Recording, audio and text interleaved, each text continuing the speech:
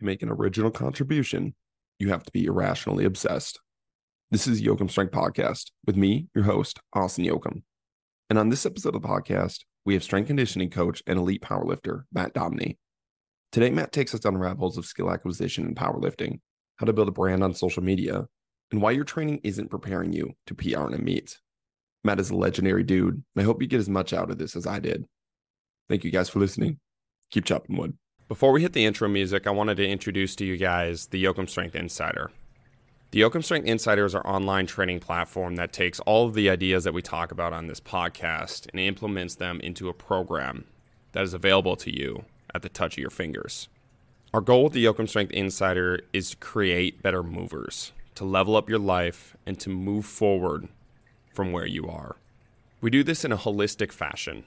Not only will you receive a program that has helped hundreds of people become better movers, you'll also receive access to our app that allows you to track everything, has video links for all exercises, and allows you to be in constant communication with the Yoakum Strength coach. Along with this, you'll get our 30-page PDF nutrition and lifestyle guidelines. That includes everything from what to eat, how much of it to eat, why we're eating it, meditation habits, and other lifestyle habits that we implement with our clients to really level up their lives. If you're interested in trying out one of these programs, use podcast 25 in the discount section right before you pay for 25% off your first program. Boom. This is the Yoakum Strength Podcast. Take the leap down the rabbit hole with us as we interview elite level guests to unravel what high performance really is. I was telling him that the same thing. It's like that's the challenge. Like I gave myself personally going on podcasts is that same thing. It's like because I really started to realize it's like we start to weaponize ourselves with like words we can say that we like you and I both know we can hit. Like after we've done a certain amount of podcasts, we know what we can say to get the host to like their bits or to get the host to be like, oh yeah, this guy's smart, or the listeners be like to draw you in. And I'm like, I got to start just exploring on the fringe of what am I thinking in my head. So like I started just taking their questions and rolling with it and doing that the very same thing. And again, it's not nearly as pretty, but what you get out of that is so much deeper than absolutely what we were getting out of it before. Absolutely. It's always a better conversation. And that's the biggest thing too, is like you can tell with a lot of them when they're very, very rehearsed and when they're very scripted podcasts. And you can really tell when somebody's talking about something a little bit more off the cuff. It's a lot better. It's usually a lot more fun, more free flowing. There's interjections that are completely and totally off topic, which are great. And those are always one of the things that like I've always found like as a listener and a consumer podcast as well, that I've enjoyed significantly more because it shows you who the actual person is. And it shows you that I'm not just like a coaching robot who sits here and goes like, this input leads to this result and this input leads to this result, but this one leads to back to this result. It's like all of it becomes a little bit different, becomes a little bit more unique. And it just gives somebody a little more like personal touch and a more personal flavor, which is, I think, good. Yeah, and that it's what you're all right with if we just roll into the podcast. We just start. Oh yeah, I don't care. That's fine. Awesome, yeah. Perfect. Then we're gonna welcome to the podcast. This is awesome. I'm gonna keep the first like 4 minutes in there too because that was awesome. Talking about the podcast, but I think that's something that people don't really realize, and I'd like to get into everything that you're doing as well. But absolutely, like they don't really realize that like.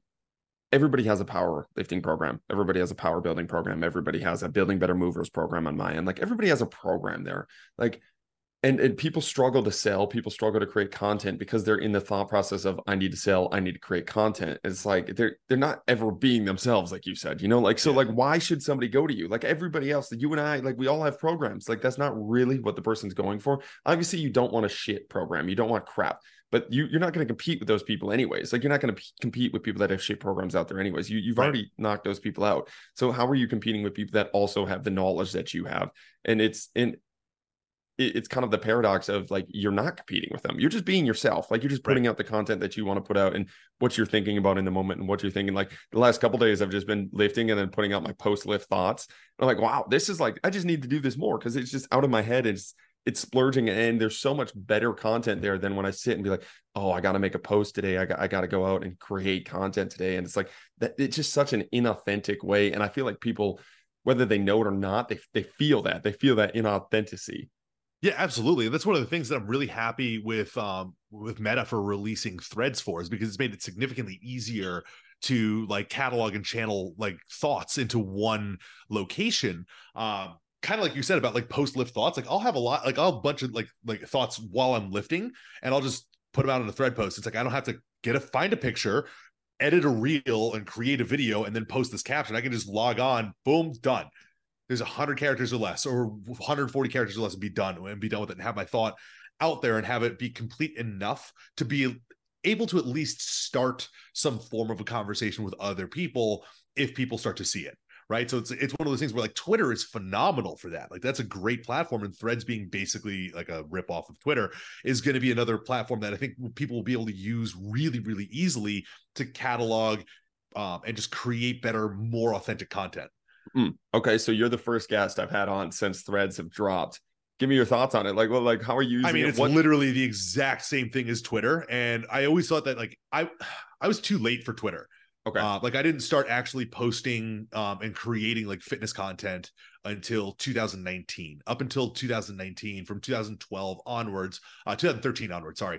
I'd been an in-person personal trainer. I worked at a bunch of high-level like Gen Pop gyms, and I worked with people in person for the entire time. And there was absolutely no reason for me to have like a social media account. I didn't care. Like I was working with 40 and 50-year-old people. I'm not finding my clients on Instagram. They don't care about me. Like I have one client who follows me on Instagram, and now like whenever he comes in to a session in the morning, he references a post that I made like 10 or 12 or 15 posts ago. And it's like not even days ago, because I don't even post that frequently. He's like, I saw this post that you made. I was like, bro, I made that one in like February. And he's like, yeah, like I saw it. It was really good. Like I really like this. It made a lot of sense to something that we're going through right now. He's like, I thought you were posting it about me. And then I looked at the date and remembered it was like, oh no, we weren't even talking about this stuff back then. So it's like back when I was first coaching and Twitter first became a really big thing for strength coaches and for people like that to start like cataloging their thoughts. I was doing in-person stuff, and I barely had a Instagram with like 500 followers, and I was private because I didn't really care. So now that Threads is out, and like Threads is becoming the new thing kind of begrudgingly for everybody who's already on Twitter, it's making it a little bit easier for people to do that and to just have it easier to just connect from one platform to another. So I do think it'll be something that'll end up being, or I do hope at least. I like it, so it's probably going to go away, but I do hope that at least will stay a little bit longer, just because now it's very, very easy to direct people from one app to another app, and you barely even have to switch them. It's very, very simple. So would you say that the only reason that you're using Threads instead of Twitter is just because Threads is new? It's brand new. Okay. Yep. Gotcha. It's brand new. Yep. It's brand new. So instead of being able to like have to fight for every single thing that you're doing, because like, right, it's the same thing with looking for trying to build up a following on Instagram right now. Like if you're trying to build an Instagram following now, it's going to be a lot harder, and you have to fight through a lot more just like a lot larger pool of other creators to get every single follower. Like you have to earn followers a lot more, unless you're like a really hot girl or like a really jacked and like really shredded dude, or like a stupidly strong guy. Like if you post up like a 900-pound deadlift, you're going to get like 1,000 followers every single reel that you post. Right. But unless you're like, if you're not one of those people, if you're like a normal person, or like even like a good mid to high level athlete in any sport that you're going to be participating in, there's so many other people that are creating content on a daily basis and have so many other things that they're doing. It's going to be really saturated and really difficult for you to start to grow your like platform a little bit more. So moving to a different platform, like I get like 20 followers a day on Threads from just posting a couple like threads a day. It's great.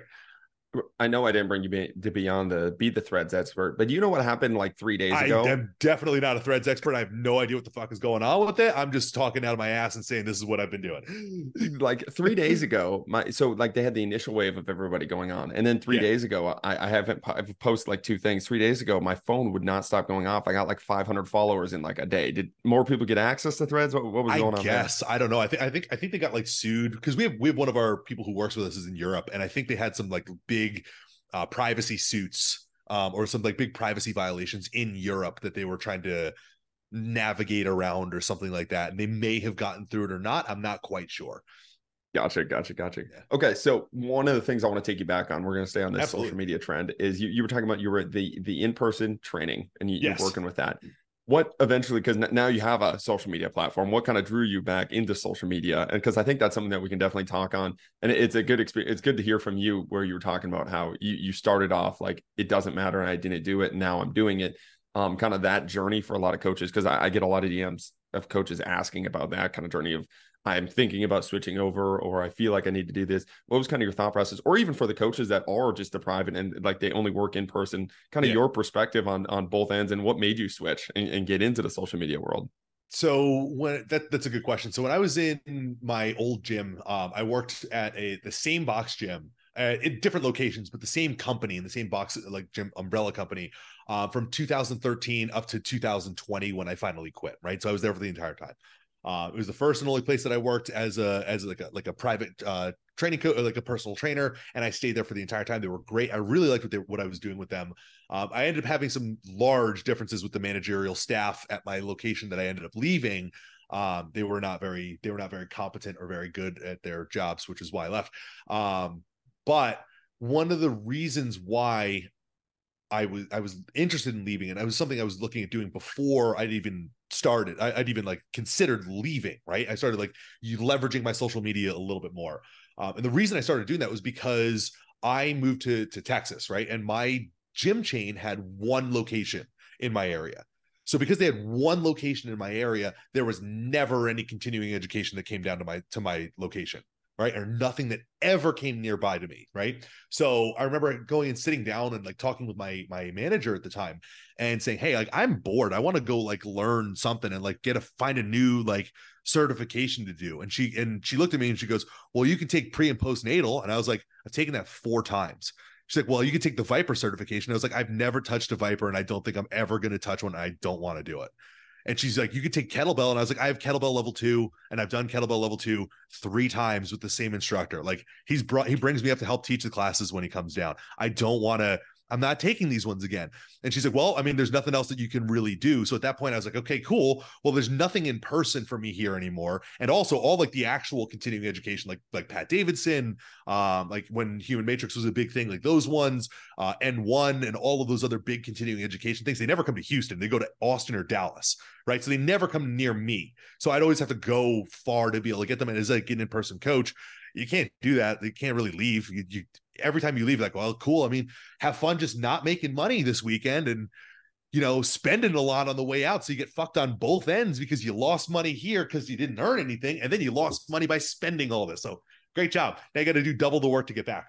So because of all that, I started like trying to leverage my social media a little bit more and like just make more connections with other people in the field who were like educators. Like I'd been following Pat Davidson for a while at that point.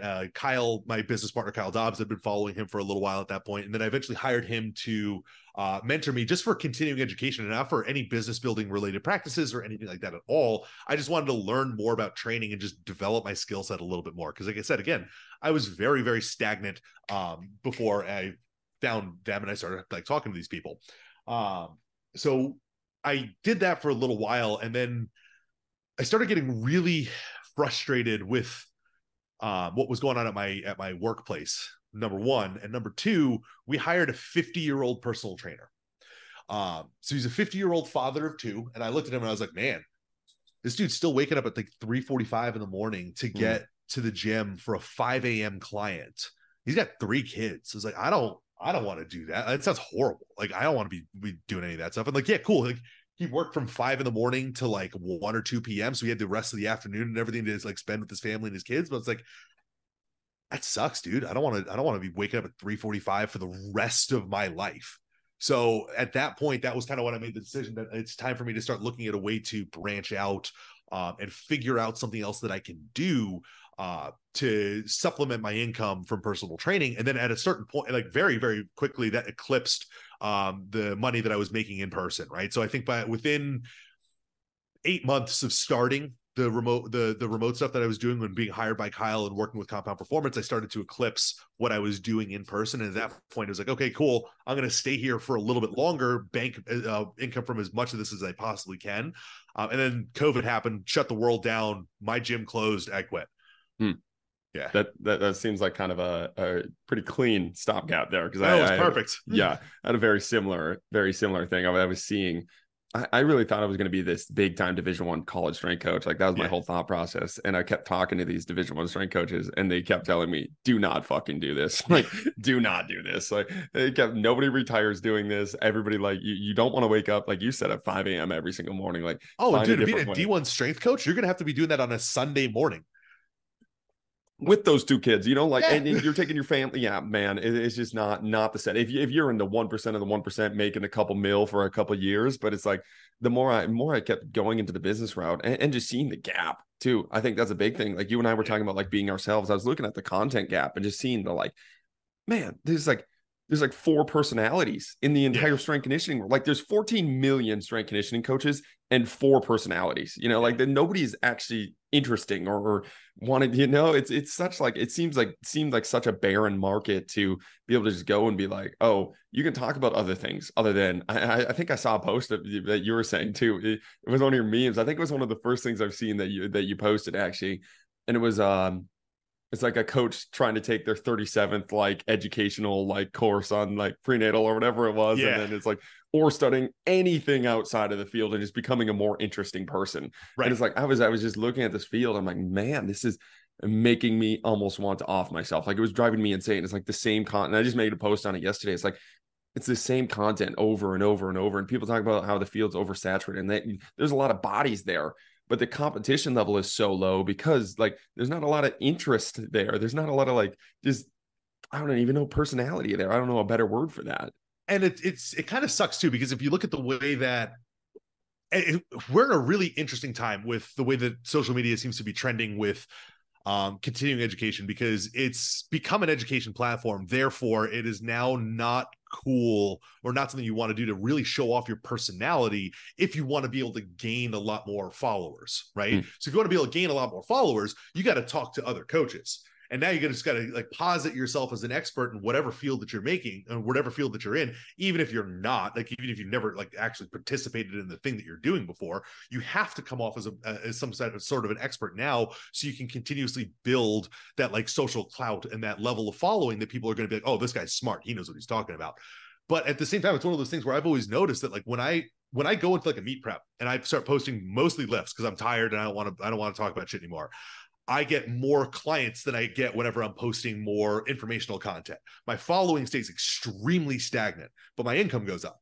And then when I start posting more informational content, my income stays completely stagnant. My following goes up. So it's like they're completely and totally not correlated at all. And the more you start to show who you are, I think the more you can utilize what you've already built on social media to get more out of it, as opposed to just like consistently trying to talk to the same people over and over again. Like, this is one of the biggest pet peeves that we all have that I have, at least for sure, is when like I make a post on something and somebody will just jump in and make a comment that's basically either rephrasing my exact post or refuting it in a comment. And it's like, bro, just go make your own. I don't care.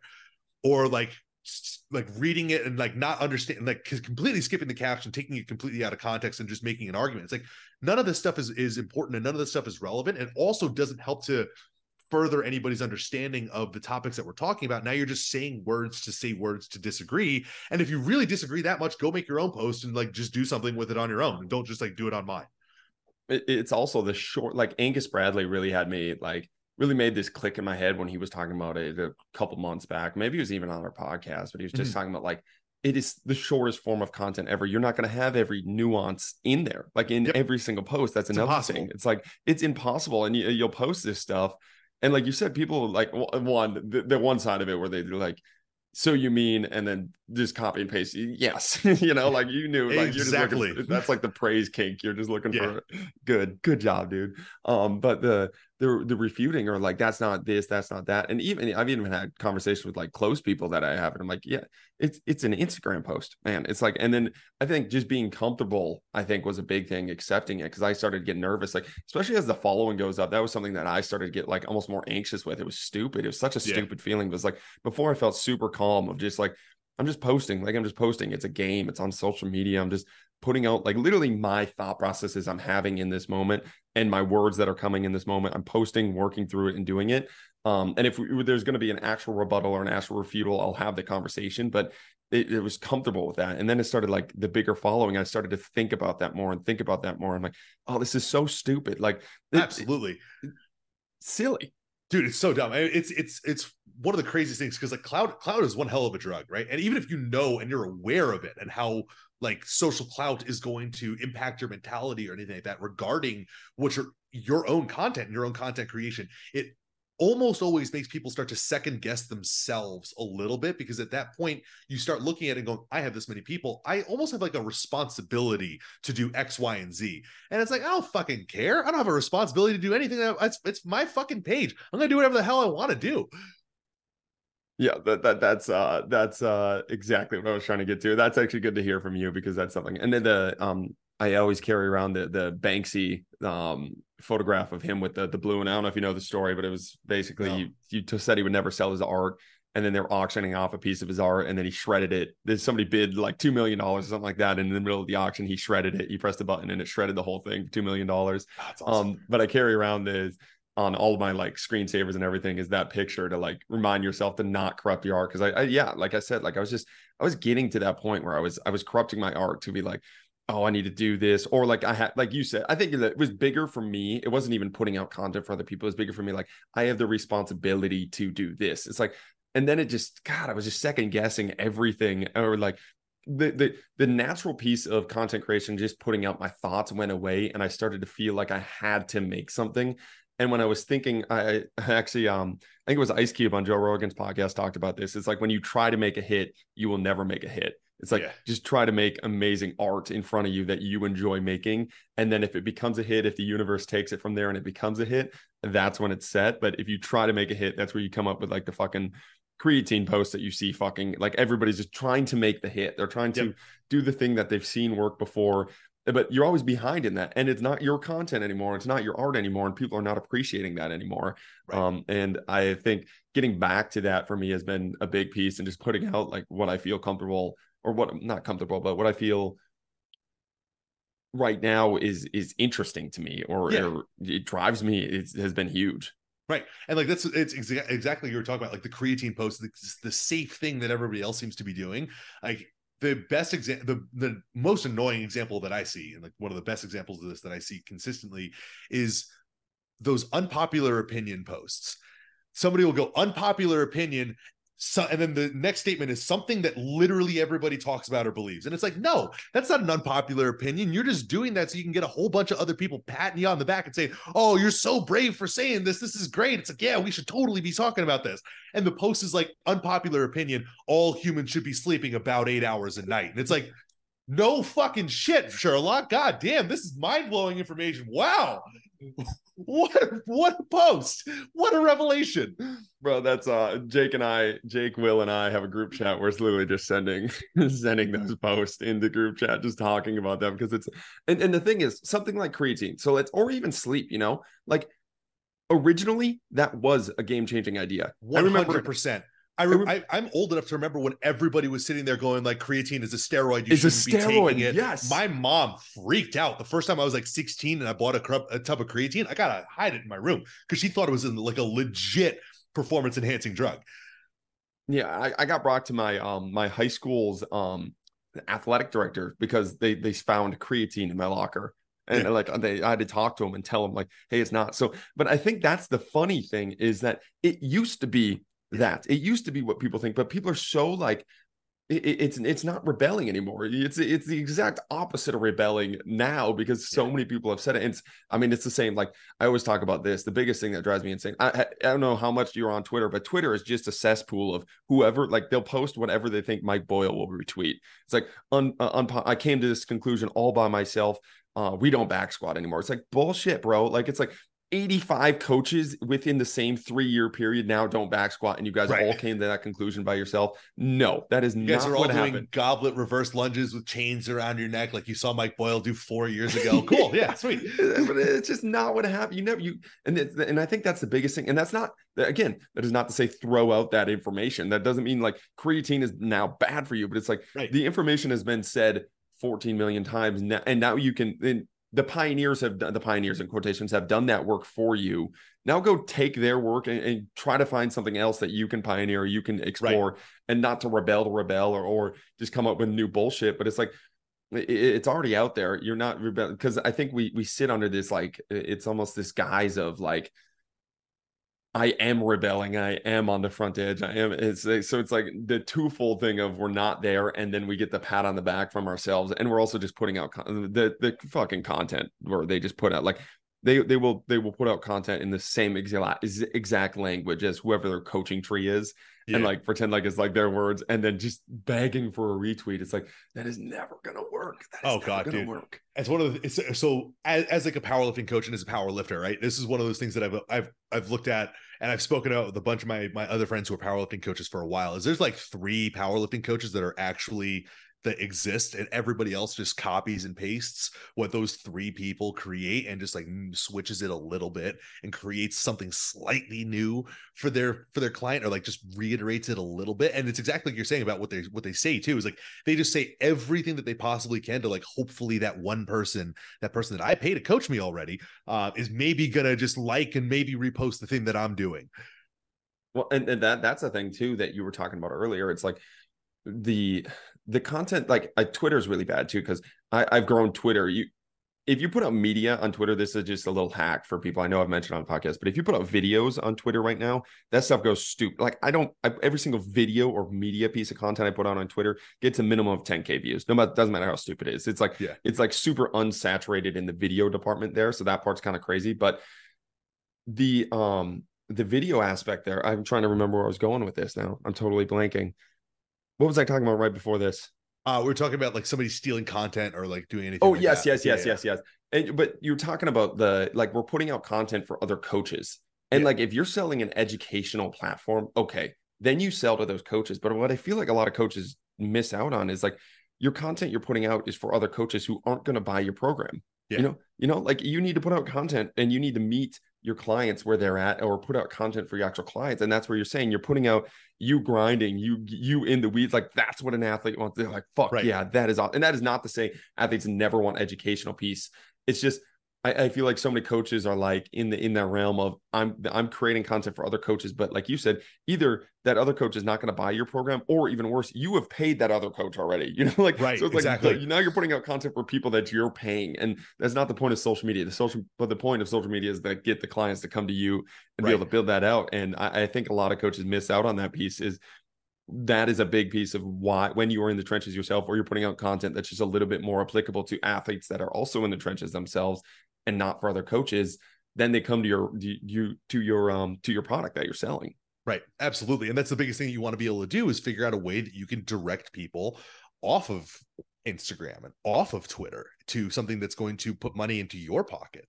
And if you can't figure out a funnel or a mechanism to do that, what's the point of having that many people on your page? Why do you need that? Is that just for your own validation? Is that just so you can wake up in the morning, like alone in your little 1-bedroom apartment, and look at your phone and go, oh man, I know my life really sucks, but I got 40,000 people who like what I say on Instagram. That's great.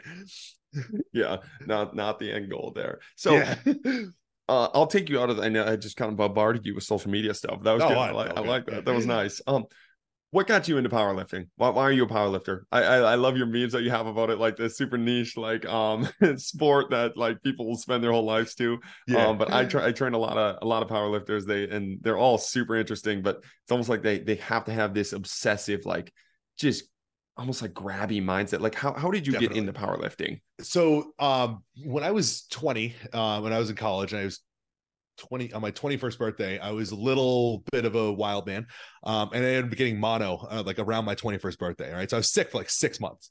In college, you know, everybody has a good time, but I ended up going from like 200 pounds body weight before I was like 210 before I got mono. I ended up dropping to 168 pounds, and I'm 6'3", so like I'm a tall dude, right? So I was 168 pounds, and I remember when I got better, I remember going to pick up a box in my parents' house, because I ended up having to like drop out of the semester of school and go home. So I went home, and I was just like help my parents around the house after I started feeling a little bit better. I picked up a box of papers, right? And it was really, really, really, really heavy at the time because I was 168 pounds. I lost like 50-ish pounds. And I almost passed out because of how like weak I was. And it was really hard. And it was like very embarrassing. And from that point, like previously to that, I've been training in martial arts since the time I was 4, right? So I'd already had 16 years of experience there. I'd done a bunch of like professional kickbox or amateur level kickboxing fights and like actually fought on the like in the cage and like had done some stuff, or not on the cage, but on a platform.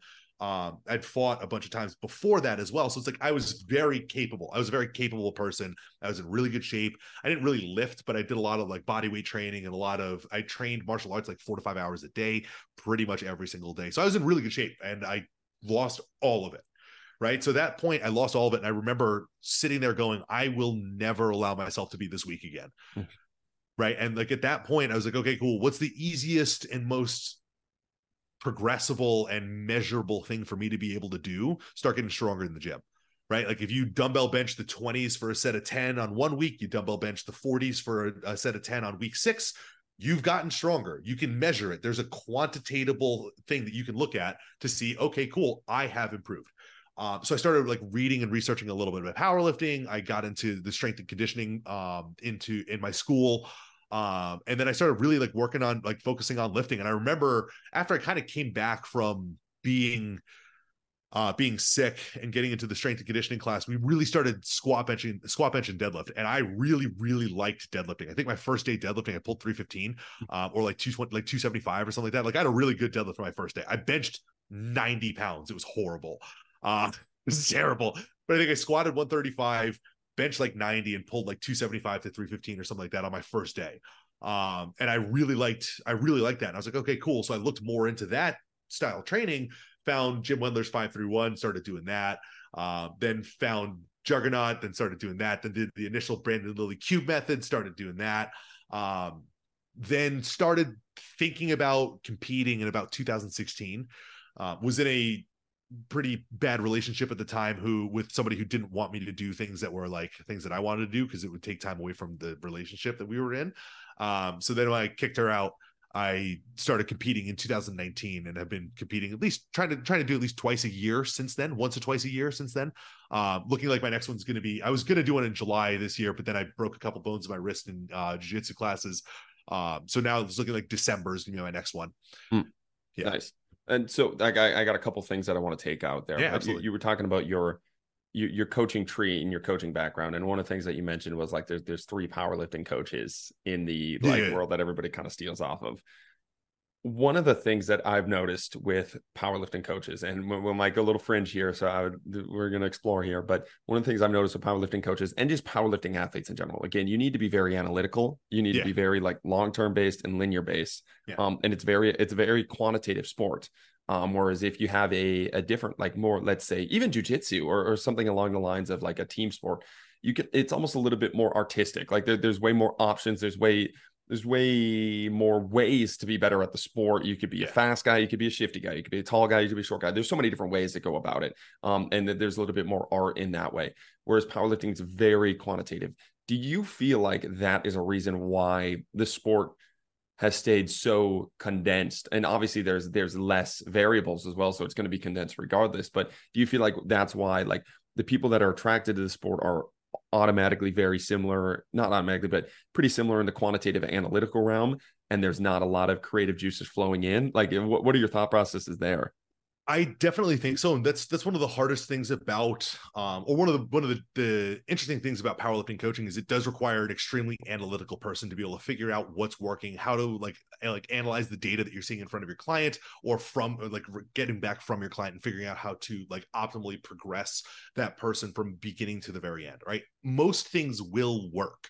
However, getting them to work in a way that's going to be effective at a certain time period within like a time-bound constraint is very different, and it's a little bit more challenging. So I do think that that's something that has kept it a little bit more condensed on purpose, is that powerlifting coaches have to be able to understand a little bit more about like data and a little bit more about like how individual things are going to impact a lifter than people who are in other sports. I know that's going to be one that people like don't like hearing me say at all, but it's like, I mean, bodybuilding training is fairly simple. You just lift weights and you eat a lot or you don't eat that much and you do some cardio, right? You can do them pretty well. Like if you've got like lagging body parts, there's different things that you can do. If you're looking at other like sports, like if you're looking at basketball, like look at LeBron squat. He's the best athlete ever. He's got a terrible strength and conditioning program. Like half of these people have like nothing. They don't know what the hell they're doing at all, but they don't need it, right? So the requirement of that strength and conditioning coach to be a very high level person, very analytical, very data oriented, very detail oriented with that probably matters a little bit less for a lot of those people, like a lot of those exceptional athletes, than it does for the people in the middle, right? So like yourself or somebody like that, you have to be more data oriented and figure out a little bit more, because you're not working with like LeBron James or like Rafael Nadal or like Serena Williams, so like the literal top echelon of athletes, right? So when you're working with people who are in that really good middle zone, you're going to have to be significantly more data oriented and figure out how to like analyze trends and figure out how to make people better. But in powerlifting, that's all it is. All we have to do is figure out how to analyze data and utilize all that stuff. So we have to be really, really detail oriented to figure out exactly how to get people where they want to be able to go. How do you as a coach keep that, like, how do you keep burnout from happening then? Or have you always been data, like, does data get you going? And I like numbers. It does. Okay. That's what I was wondering. Yeah. I've always liked numbers. I've always been interested in that kind of stuff. It gets, burnout is definitely a thing that happens frequently. And that's one of the, with me too. Like I've dealt with it. I've gone through it. I've gone through periods of time where I've looked back on programs that I made like a block or two ago for a client. I've been like, what the fuck was I thinking with this one? Like, that was a throwaway block, obviously, like looking back at what it was. If you're an athlete of mine and you're listening to that, I promise you that was never your program. Your programs have always been immaculate and perfect and highly, highly, highly thought about. Those are athletes that I had years ago. But like looking at that, that's one of those things that definitely does happen. And I think that's one of the areas where powerlifting also does kind of excel, is that you get a lot more feedback from your clients. Like I get information from I got like 25 messages on my WhatsApp right now that I'm going to be like, during this podcast, I'm going to be clearing out afterwards. Right. So my clients talk to me about everything all the time, every single session. So I get a little bit more feedback and I get more direct feedback from them immediately. Whereas when I did train athletes, like I train like a guy who's going to be going into the UFC soon. Right. He's an athlete of mine. He will text me once a week and be like, everything was good this week. And that's it. That's all I get. Everything's perfect. I get nothing else. I'm like, how is your nutrition? How is your sleep? He's like, fine. And then like, I'll see him out and he's like, haven't eaten since 4 a.m. yesterday morning. And it's like 11 p.m. the following night. I'm like, bro, you haven't eaten in like 36 hours? What the fuck is wrong with you? And he's like, it's just been a long day. I had like 5 or 6 training sessions. I'm like, hey, you trained for 6 hours and you didn't eat at all? What is wrong with you? And like, I get the feedback that everything's okay.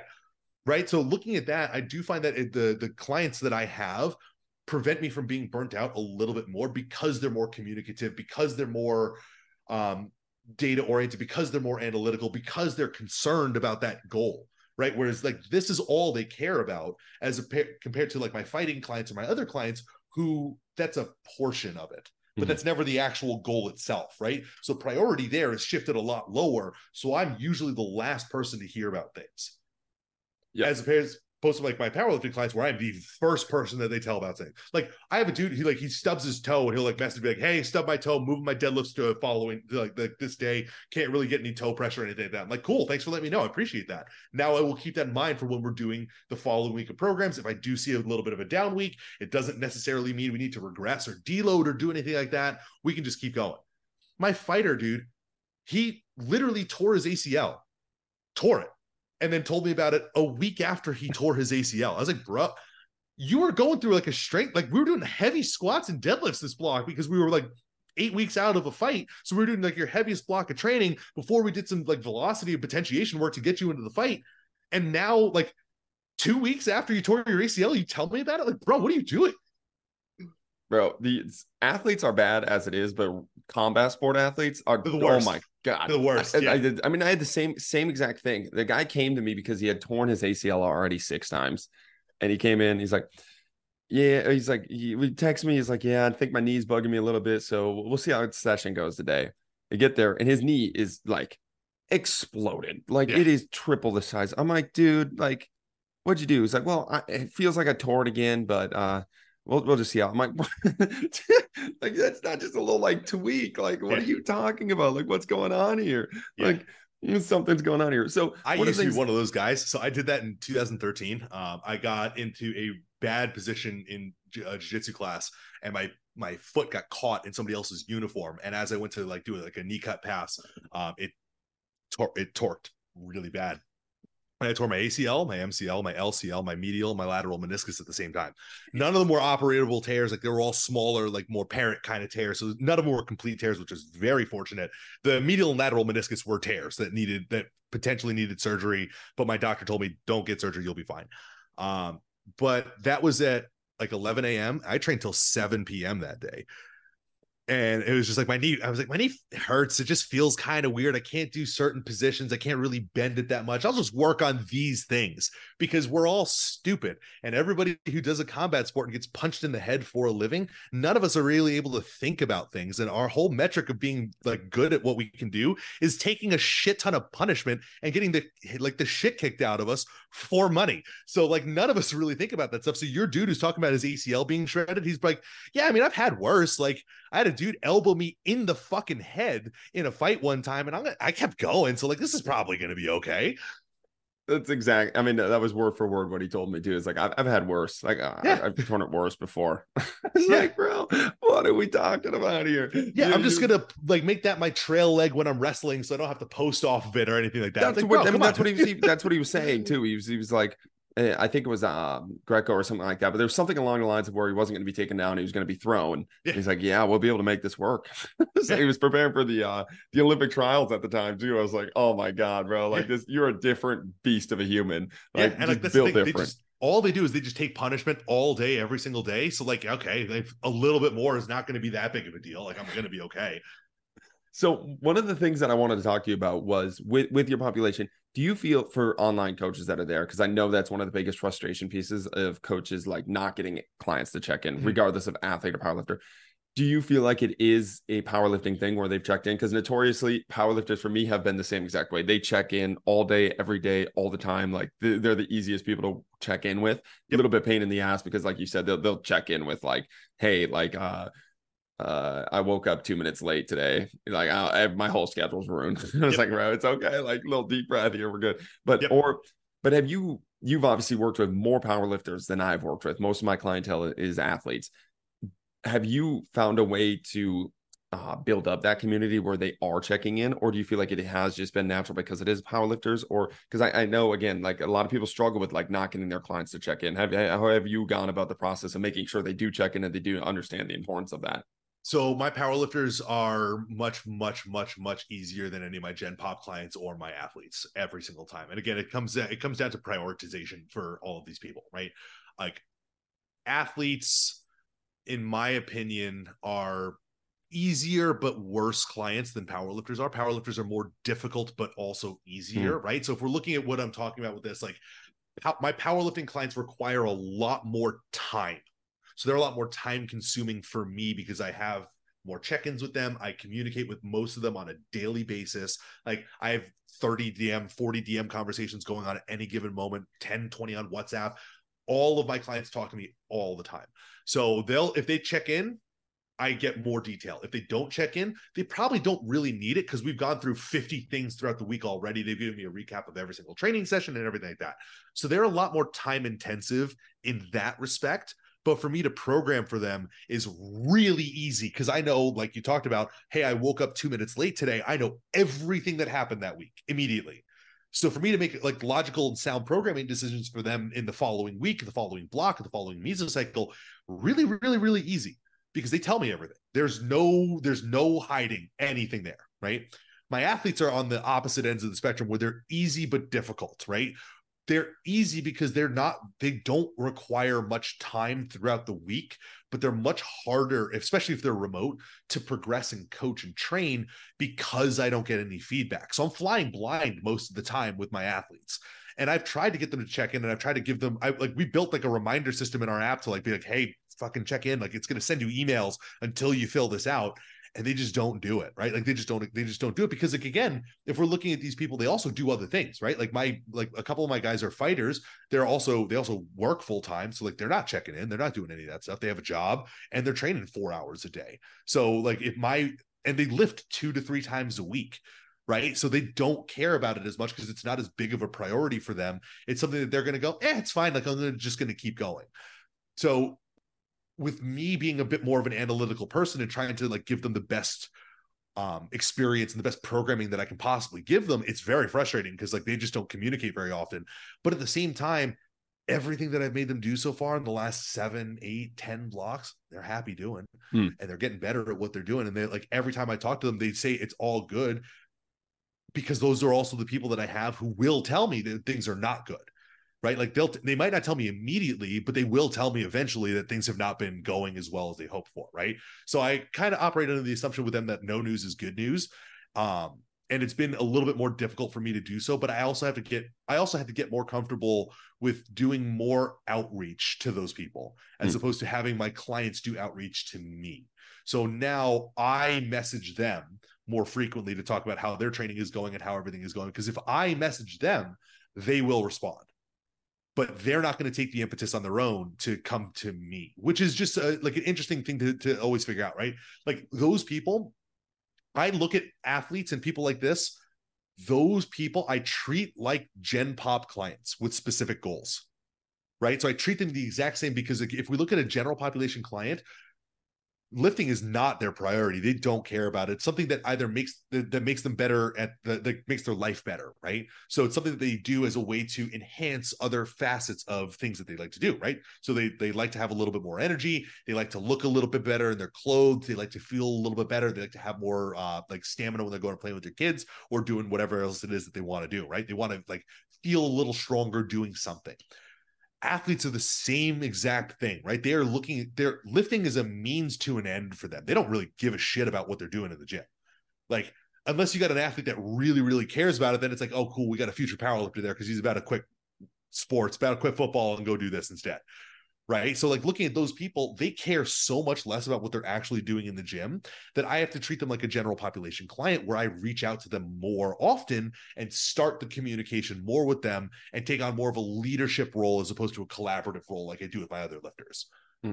And I feel like a big thing too is a lot of those athletes, they have like 3 to 4 coaches they're checking into too, especially combat sport athletes. I mean, they can have 3 or 4 combat specific nutrition, striking, athletes. Grappling, wrestling, strength and conditioning coach. They got 5, 6 people. Yeah.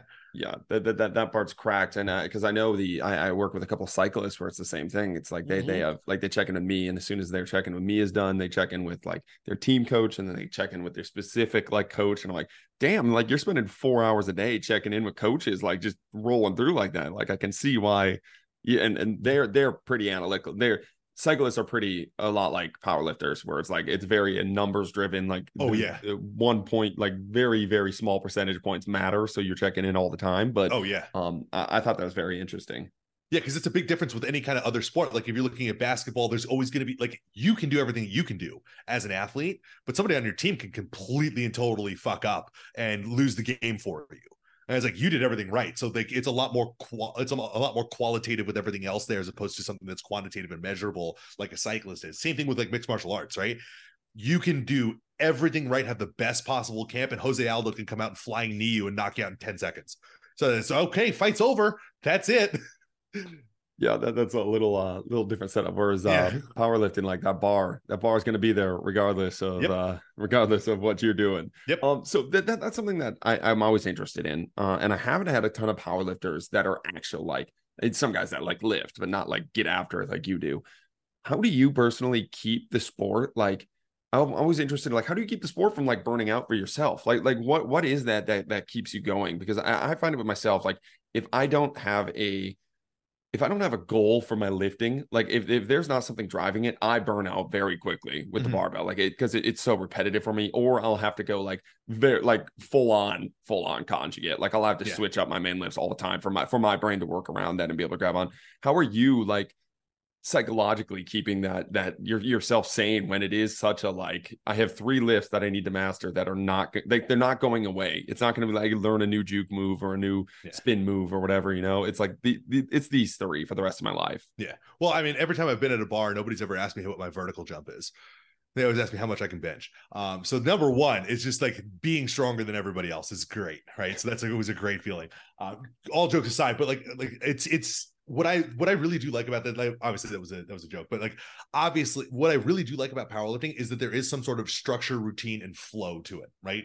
And that's one of the things that I've always really liked is things that have a logical flow and a logical progression are always things that I've kind of gravitated more towards than anything else, right? Because it makes sense. And it's something that is, there's a process behind it that you can look at, you can analyze, you can figure out, and you can see how you progress through it, right? And you can see the steps that you take to get from one to the end. I like that more. So I've never really felt like a bit of a burnout from it. Like, obviously there's going to be times when I don't like doing the training as much, but I don't really ever get to the point where I'm like, I don't want to fucking look at this anymore. I don't even want to look like see a barbell anymore. And when I do get to that point, like I've been to that point once, I immediately started to miss it. So it wasn't even like a real burnout thing. It was just like I want a second, I want a second to do something different. And the minute I started doing like a full bodybuilding, like hypertrophy training cycle, my first thought was, I can't wait to like squat again and see what I can do now. Right. So it's just one of those things where like, I have never really felt that, because all of the things that I do and everything that I do with training, everything that I do in the gym can help what I've been doing. And again, it's that promise that I made to myself when I was 20. Like, I'll never allow myself to be that weak again. And the easiest thing that I can do is SBD stuff to just like continuously be stronger and get measurably stronger over time too. And also display it, right? Because like, yeah, I mean, hack squatting 10 plates is cool. Jumping 48 inches is like ridiculous. Like, that's sick. Watching people like Story Poppy do like a box, like a broad jump with a 10-pound medicine ball in his hand and jump like 14 feet is ridiculous. But like, you go to a Globo gym and you watch somebody squat 600 pounds, you know who the strongest person in that room is. Absolutely. Do you find I have 2 kind of ways. How much does like your rolling, your jiu-jitsu, your martial arts that you do with it, how much do you feel like that has helped or assisted in your journey with powerlifting? And then it has also made me worse. It's made you worse, really? It has made me worse. Yes. Yeah, so one of the things that I will always say about this that's made me worse is I have a significantly worse sense of depth and proprioception because I'm a very, very mobile person. Right. So because I'm so mobile from doing so much martial arts for so long, I can either hit ass to grass squat or be 4 inches above parallel, and there is no in between. I have no idea where I'm going to go because I have so much mobility that I can just go all the way down and I can sit there comfortably. And it doesn't bother me at all. Like, I'm sitting basically ass on my heels, and then I stand up from there. Like, if you watch my squat videos from my last meet, like, that's how, like, I got so deep that the judges were like, yeah, I mean, like, when I walked up onto the stage, they're like, yeah, the only way you're going to fail is if you just don't stand up. Like, you're never going to get called on depth. I've not had a single red light for depth in the last like 4 meets that I've done, since I've just adopted the fact that like, this is just how it's going to be. I'm going to have to like basically dive bomb all my squats. So it's actually maybe a little bit worse with that. Whereas like, I'm very mobile and I'm very flexible, so I can do a lot of fun stuff that I do in martial arts. But if I had done it the opposite way, which is what everybody else does, where they go powerlifting into jiu-jitsu, I'd have probably been a much better powerlifter, and I'd probably squatted a lot more than I can now, because I'd have a little bit better understanding of depth, and I'd actually have to like fight for depth as opposed to never having to even have had it be a consideration or a thought. I've actually had to like try to figure out how to limit it as opposed to just sitting all the way down. That's a good answer. Okay. Second part of this, how much has content creation either helped or hurt your powerlifting career? Because this is something that I found that like, I enjoy the content creation piece of training. And it actually feels like, for me, it motivates me to train, to be able to like create pieces and a little bit of art off of like what my body's able to do. Has it helped or hurt you? Has it distracted you? Or have you found a benefit of being able to create? It's like, if I'm not feeling that good, well, I can create, like, I know I have to train to have a piece of content because I'm posting my training prep or whatever it is. That is a really good question, and it's hurt mine. Yeah, it's hurt mine. And like that's one of the things that like it makes bad sessions worse for Ooh. like a power lifter, right? So like if you have a bad lift or if you have a bad session, it feels more impactful because it's not necessarily something I'm willing to post immediately. Right. And there's always going to be good things that you can get from it and talk about like talk about how like progress isn't linear. But then again, that's the same post that everybody makes when they have a bad training day. Right. So it's just that same kind of thing where it makes it a little bit worse and a little bit harder because bad sessions suck. And they suck worse when you then have to go tell people that you had a bad session. And then everybody does the same, oh, boo-hoo, you had a bad lifting day. Everybody go complain about it. Go talk about it on the internet. It's like, well, I should be posting some kind of content. I should be posting something that's going to be a little bit more like quote unquote authentic and realistic that shows other people that like, you know, you can have a bad day and be totally fine. It just makes it a little bit worse when you do have those bad days, because again, if I was to do something different, right, I just pivot and do something else in that day, right? Like perfect example. If I went to go to the gym and I want to my day says to squat, right? Like I have like a heavy squat, a secondary bench, and then like some hamstring volume. It's like, all right, cool. Well, my squats sucked. So the whole session is basically done for me now. Like my bench is going to be really light. And then I'm doing like fucking leg curls and nobody wants to see me doing fucking leg curls. Like it's just boring at that point. So like the big thing that I had planned for the day is just now gone. Then the little thing that I was like, I could maybe use this is like so light it doesn't even matter. And then the last thing is like I have some like oxidative work on a hamstring curl, and it's like nobody even knows what that shit fucking means. So I'm not even going to post that either. So that's completely like wasted. So it makes it a little bit more challenging because like I can't just pivot as easily and be like, I'm just going to go to sick arm pump and just go like talk about bicep curls and like talk about doing tricep push downs. Like it makes it a little bit more challenging for me to do so than when I was doing a bit more of like an agile program where I was just like, yeah, I'm just going to go in and do what I feel like doing today. Like if I walk in and felt really good, I was like, I'm going to fucking squat. Started doing like some squats with bars. Like this feels fucking great. I'm going to go do for a single today. Or like, yeah, this feels kind of shitty. I'm going to go for a set of 8. Or like, this all feels kind of terrible. I'm going to go bench instead. And like trying to figure out something else like that. So that made it a little bit easier for me to post because I was always having a good day. Whereas now I have less good days. I've also had like a really shitty couple like blocks of training in a row. It's like I've had even less good days than I had normally. So it's like everything just kind of is like, it sucks. So like I just post like more memes and more thread posts now. And like, here's a video of my giant calves, me doing calf raises instead of like posting, here's a squat. That's how you find out if somebody's down bad, is they're talking about like humor coming from when you're down bad. It's like more memes is when it's a bad training block. Absolutely. When you see powerlifters like posting more informational content and more memes, you know we're going through some shit and like training sucks right now. When you're only posting lifts and it's like only the highlight reel, we're on fucking fire. We're on cloud 9. We feel like the best. Mm-hmm. So what you mentioned doing the agile program and you're having a lot of really good days in a row because you're crafting them to be good days versus now where it's more a little bit more blocked. What's the difference between those two? Like, well, why are you deciding to go agile some days or agile and some points in your training cycles and blocked and sometimes? Like, so that's a good question. So what I was doing with that, like at that point, I broke the scaphoid bone in both wrists in December, right?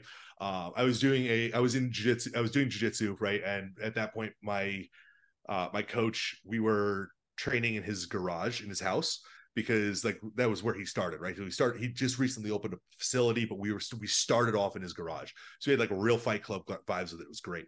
But we had these really thin mats that were terrible. And I got into a dominant position and I got pushed off of somebody and I went to bridge and like I went to post, right? And as I went to post, I kept going and my hands just went. Right. So I thought I just like tweaked something in my wrist and it was fine. But like I ended up having to become a very agile programmer for myself because there were days that like I couldn't like grip anything. So it's like, I want to go do back today. And then I'd go to like grab a dumbbell and like, this fucking hurts to like hold anything. And I can kind of push because I can just rest it on the heels of my palms and be okay. And then some days that would hurt. So it's like, all right, cool. Well, I'm just going to go do a bunch of machine leg work. So it ended up being more out of necessity than anything else. But what I also noticed with that is that I didn't really get better at anything. So I had more fun and I had more good days and I completed on average probably more training sessions, but nothing got tangibly better. Like I didn't really get stronger. I didn't really get like more muscular. I didn't really get better at anything because I wasn't following something with as much structure as I needed to be able to give myself the necessary training volume or the necessary training intensity or the necessary repetition of a certain stimulus to allow myself to really progress through it. Do you believe that's because you're at such a high level now? Maybe. Like I'd still classify myself as like an intermediate, low level, advanced power lifter. I would probably classify myself that until I have an over 500 dots, which is just one of the body weight coefficients that they use to kind of rank people against different weight classes. So maybe I'd maybe look at it like that. I would also look at that in the way of just like the fact that I wasn't able to repeat the same skill or the same pattern on a frequent enough basis to allow for any meaningful or like tangible progression, right? Where it's like I was talking about, sometimes I feel really good and I'd go for like a heavy single on squats. Then the following week I might go for a set of 8. The following week I might go for like, I might do hack squat sets of 10. The following week, like the hack squat might be taken. So I might do the belt squat. Then I might do the pendulum squats. It's like, I was always getting a lot of novelty, but nothing was really like consistent enough for me to continuously push like any actual effort into the same thing and like I didn't really get the ability to try with the same thing over time enough to see any kind of tangible return on investment on anything. So I had a great time and it was a lot of fun and I got a lot of work completed, but I didn't really get much better at a lot of stuff. Gotcha. And that was something that I saw that you posted about is a while back. It was talking about, you were talking about the skill of powerlifting. Yeah. And I always think that's super interesting.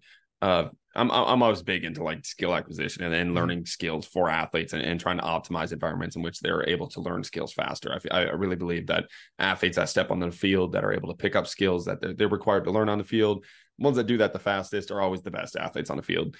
But you could say the same thing with powerlifting, obviously. Like there's a skill to lifting a lot of weight. Like there's the strength aspect, but obviously like there's a massive skill component to it. How do you approach the skill aspect to powerlifting and kind of learning all of that? So the skill component of powerlifting is obviously significantly less meaningful than the skill acquisition aspect of a real sport, right? Or like a different sport, like any kind of field sport or anything that requires a tremendous amount of hand-eye coordination. What we're talking about with when I'm looking at skill acquisition in powerlifting is more about like muscle recruitment and like motor neuron recruitment, right? So things like that, like getting the skill and then getting the lift to be kind of autonomous and getting you through and like self-organized in a way that you can complete it in a technically sound and safe manner, right? So looking at this is one of the areas where I differ, like people differ, or powerlifting differs from regular athletics, right? Like if we're looking at jiu-jitsu or if we're looking at something like that, to get more skillful at the movement, obviously you're going to have to be able to practice the movement live. But to learn the movement, you're going to have to drill it. You're going to have to drill it slowly, and you're going to have to drill it with low effort, and you're going to have to drill it a lot. Whereas the powerlifting, if you're squatting the bar to get better at squatting 700 pounds, you are never going to get better at squatting 700 pounds, right? So the skill ends up having to be a very, very different thing. And the reason why I look at the skill being so different is because the skill in martial arts or the skill in a field sport or anything like that is a much broader thing, right? Like if I'm trying to do a pass, or if like you're trying to like catch a ball, the environment is going to be different every single time. So you have to be a lot more reactive to how you're going to do it. So you want to be able to drill it under perfect conditions first, learn how to do it like under the best possible conditions. And then you have to start practicing it live to make sure that you can actually do it and actually complete it in a meaningful way, right? Would you agree with that? I would push back. Honestly, Okay. I would think it's kind of because how coaches get into it is like they view it that way. But honestly, I think it's much closer to the empty barbell versus 700 barbell, like the difference there, because you have guys that can catch a ball on air all the time. You see it all the time. And then they have somebody in their environment. Obviously, it is way more reactive. That part I agree with. But yes, the way you said the barbell to the 700-pound squat really got me. I'm like, that is such a good way to put it, because it's the same as like catching a ball on air with nobody pressing you or not knowing, or nobody hitting you or doing anything like that, versus like doing all of that. So I think I agree with you. I think that part is That got me thinking. I like that point. So the only reason I brought that up and the only reason I said that is because if you're teaching somebody a brand new skill, like if you're teaching somebody a new agility drill or something like that, like a new like pattern, they have to at least probably like in my perspective or my view of this and my understanding, they probably have to at least do it a couple times with no resistance before they can start to do it with some kind of adverse conditions, right? Would that be correct? Yeah. Okay, so that's the only reason that I brought that up as being something that's different. Whereas like with powerlifting, if I were to just do that and just like practice just squatting the bar only, it's never going to get me better at anything like that. Like skill happens there. And I see where you're coming from now. Like the same kind of metric where it has to be challenging, right? But the only difference with my skill is that my skill always happens under perfect conditions. Always, literally always. I have 5 spotters. I've gotten commands. I've prepped for this. I've peaked for this. I don't have anything around me. It's quiet. Nobody's saying anything as I'm getting ready to squat. It's all pristine, perfect conditions, right? So it makes it a little bit different when I'm looking at doing something like that, as opposed to somebody who has to do something a bit more reactive, and the skill acquisition ends up being more reactive, right? So more reactive, they're going to have a broader understanding of a broader application of that skill, right? Like I'm not going to always be able to repeat the same thing the exact same way every single time. Whereas with powerlifting, I'm going to try to repeat the same thing the exact same way every single time. And the only way that we can do that in powerlifting is by creating the same conditions and by just creating the same optimal conditions as often as we possibly can. So if I'm looking at having somebody compete and somebody training and somebody prepping for a meet, they have to do heavy stuff. They're going to have to be spending a lot of time over 80% of their max, because that's where technique is going to start to break down, is 80 to 85%. So if we want them to get better at having better technique, spending more time above 80, 85% is probably a useful thing for them, right? And it's one of those things where if we look at that in the off season, that's going to be a component of their off-season training as well. If I notice that during a meet, they're not able to complete the movement for technical reasons, we have to then change the technique of that lifter. And the only way that I can get them to actually meaningfully change their technique is to give them load that's heavy enough with a constraint that's good enough to make them have to do that, right? Like perfect example, I had a guy, he's an 83 kilo lifter. So he competed at 78 kilos. So he's around 170-ish pounds 171 pounds when he stepped on the platform. He failed a 700-pound deadlift, right? Monstrously strong guy. But he failed his 700-pound deadlift because he'd never really gotten up to weights like that before, and he failed it because of for a technical reason. He has the strength to do it. He ripped it off the floor super fast. Then he got out of position, and he wasn't able to complete it because he fell out of position. Right. So now when the offseason, all I've been having him do is heavy shit, which he thought was going to be really fun until he realized how not good he was at heavy stuff. And the biggest thing that he's asking me for now is like, he's like, can you give me like a block of 8s? Like, I love 8s. He's like, I feel like I can really dial in my technique on 8s. And I'm like, well, yeah, because like an 8, like doing a set of 8 at RPE 8 is like 67% of your max. So of course you can dial in your technique with 67% of your max. You don't have to try.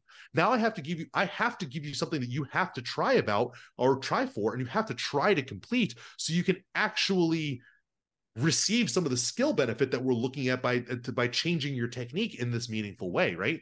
Whereas like that, so that becomes a little bit different with sport, because I need him to replicate everything exactly every single time. Whereas I'm looking at doing something like in martial arts, it's never going to be an exact condition every single time.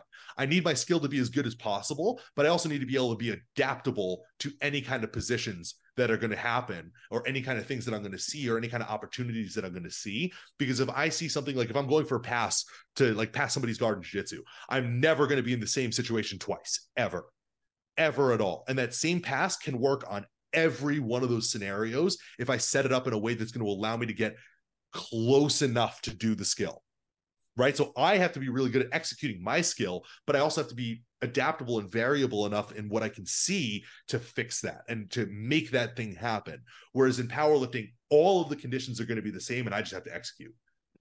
I really like the point where you're like, I feel like I can dial in my technique at like the 8 rep max. I feel like that's super funny, because it reminds me of like basketball players where they like, I know coaches that are pretty like, they get pretty into like game like situations, like 1v1s, 2v2s, and the athletes are always like, well, I just want to go back to shooting on air because I feel like my technique's good there. And they're like, well, yeah, but it's not real. It's like fake technique, you know. Yeah. It's like the fake. You have 8 rep max technique, you have on air technique, but it's not the technique that is going to be required in what you actually want to get good at. But I was like, that was super similar to what I hear a lot of people saying with on air and stuff. It's like, you want that dopamine hit, but Right. it's worse. It's almost worse for you because it's obviously you're wasting time, not wasting, but like you're wasting energy on that. But it's also like this you can hide behind it. It's like, oh, I did the work. Oh, I did the work. It's like, no, you didn't. You didn't do what you sucked at, which is what you sucked. You sucked at the 1 rep max. You sucked at the live situations that you needed to spend your time at, and you just wanted that free dopamine hit. Which, if you're playing sports for a dopamine hit and it's fun and it's great, that's amazing. But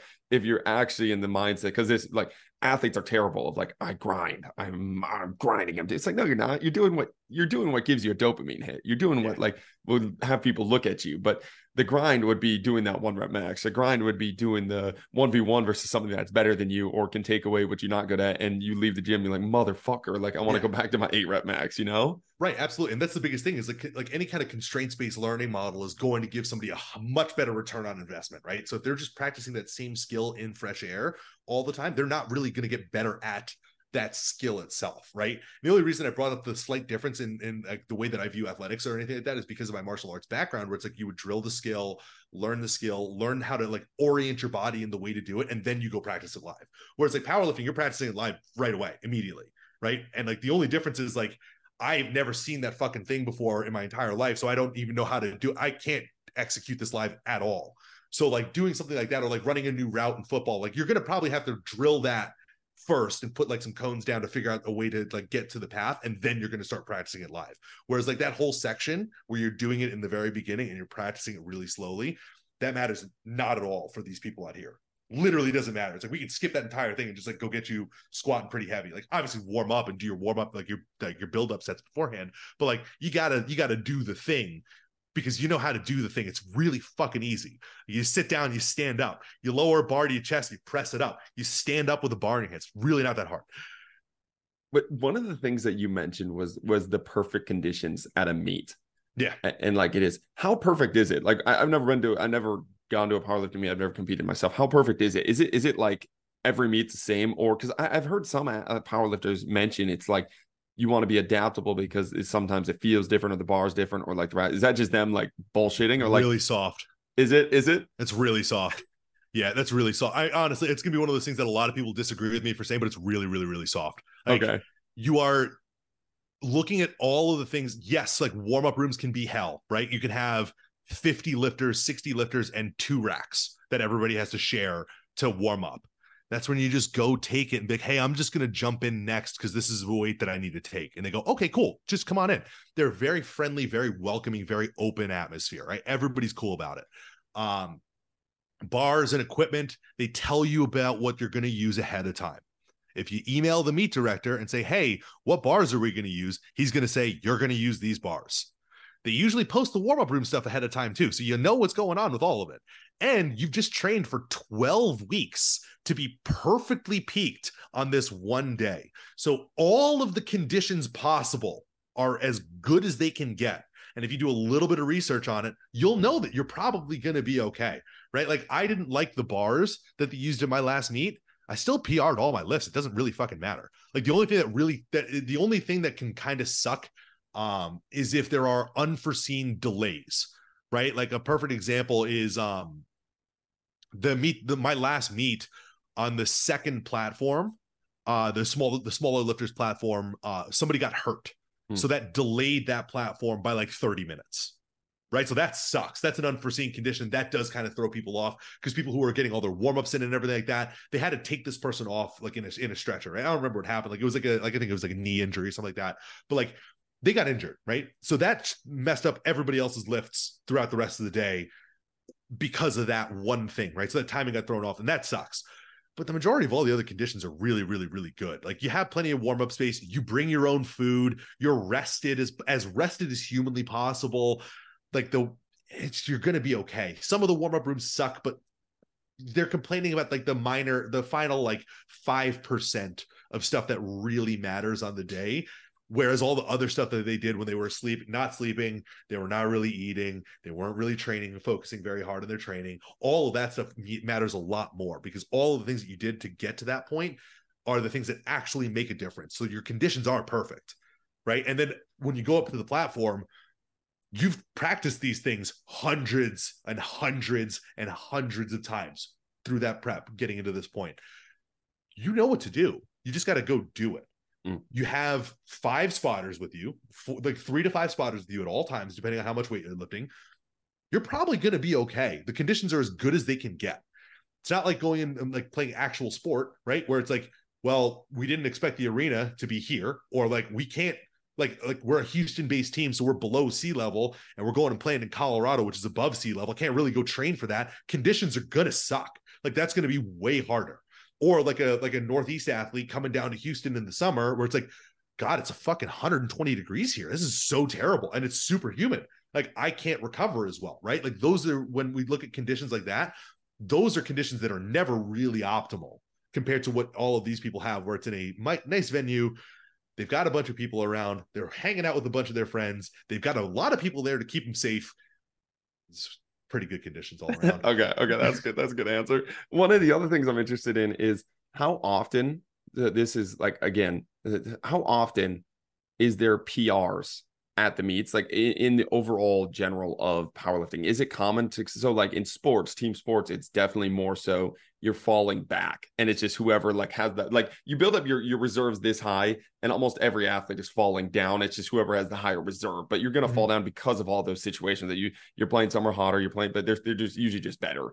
Is that the same setup of like powerlifting, where like you're falling down to a level and you just need to get your reserves higher, and most people's gyms PRs are higher than the meet PRs, or is it the other way around? Okay, most people's gym PRs are higher than their meet PRs because they're fucking idiots, and they train and they max out in the gym all the time for social media clout. I did that at my last meet. I put like my last deadlift was supposed to be at my meet prep was supposed to be like an RPE 7, like a couple singles at RPE 7. I did 1 at 9. And I was just like, whoops, sorry, overshot a little bit today. I knew exactly what I was fucking doing. And then I didn't pull anything close to that in my meet, right? Like I pulled 815 in training, and I pulled 770 at the meet. I knew what I was doing. I did that on purpose, right? I followed my squats perfectly. I followed my benches perfectly, did all that stuff. Deadlift I really like. It's fun, right? It's fun to go pull something. And like there was people at the gym that I didn't like, so I wanted to be stronger than them, right? So like we know what we're doing. And if we're like literally posting it for clout, most people who do that stuff, they overshoot in their training. They're unreasonable in their expectations of their training, and they fail to execute it on the platform simply because they've already done what they were supposed to do, right? Like they've already reached their max. They've grinded through a hard lift in training, and they haven't listened to their coach or done what they were supposed to do and followed the program in a good enough manner to like actually be rested and recovered to peak well for the meet and do really well at the actual event itself. So they overshoot their training and shoot themselves in the foot for the platform. So like you look at a lot of people, and like a lot of us are guilty of it, right? Our meet PRs are lower than our training PRs, and social media has made platform PRs matter less than meet PRs, than like social media PRs, right? So like I can PR any day of the week, and people will like applaud me just as much, if not more, than if I were to do it at a meet. Because, and actually it's probably going to end up being more, because the answer is always, well, man, if he can do this now in a regular gym, what's he going to do on the platform? Right? Like, oh my God, like what? So like perfect example, there's a TikTok kid who pulled like 950, maybe close to 1,000 pounds, like in like on a deadlift bar in the gym. He bombed out on his deadlifts. He pulled 700 and then failed the remainder of his lifts. There's a 300-pound difference between his actual best lift and what he can do in the gym. Nobody gives a shit about what he did on the platform. They still look at him pulling 1,000 pounds in the gym. Because like, look at this fucking kid. He's so strong. And it's like, yeah, he is really strong, but he's also an idiot and doesn't know how to fucking peak properly. So like, this is one of the biggest things that happens in powerlifting is like a lot of powerlifters, we all overshoot in the gym because like you were talking about with that little dopamine hit, we get a huge dopamine hit from people going like, oh my God, they're so strong. Like UPR, that was a huge lift. Can't wait to see what you do on the platform. And then on the platform, we'll always have a bad day and then go, not my best day, not my best performance. Conditions weren't that good. Here's all the things that happened. It totally wasn't me pulling 100% of my max, my actual new max 3 weeks ago. It was totally how everything else went. Has nothing to do with my mess up. Well, and what you said too is social media. Social media allows you to basically get that competition with everybody at all times, every day. Yeah. And it's like you also get rewarded for it more. And so like powerlifting is not a sport where you're paid billions of dollars to go play, you know? So like if you're pulling that on social media, you're probably getting more money doing it on social media regardless anyways 100%. Than on the platform. 100%.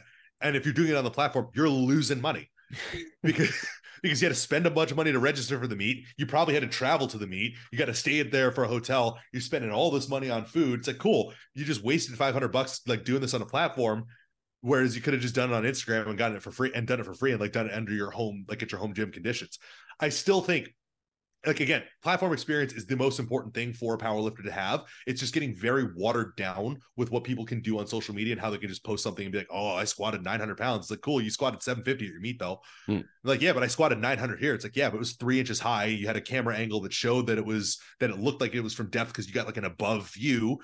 You were 7 feet away. Your spotters were touching the bar and you failed it at the meet. So like, who gives a shit? But they go, yeah, but I did it here. And that's all that counts. And I'm going to pin that post to my profile. So that one's pinned. So that's what everybody sees. I'm going to just archive my meet post in about 3 weeks. Yep. That'll do it. Well, yeah, this was awesome. This was the off the cup top. We covered pretty much everything I wanted to cover. So that was pretty sweet. Thanks for being on. Thanks a lot for inviting me, man. Had a great time. Thank you guys for listening. Keep dropping work. Thank you for listening. Join us next week as we dive down another rabbit hole. If you enjoyed the show, don't forget to like, subscribe, and leave a 5-star rating. Follow us on Instagram at Austin Yoakum to stay updated on future podcast guests. Keep chopping wood.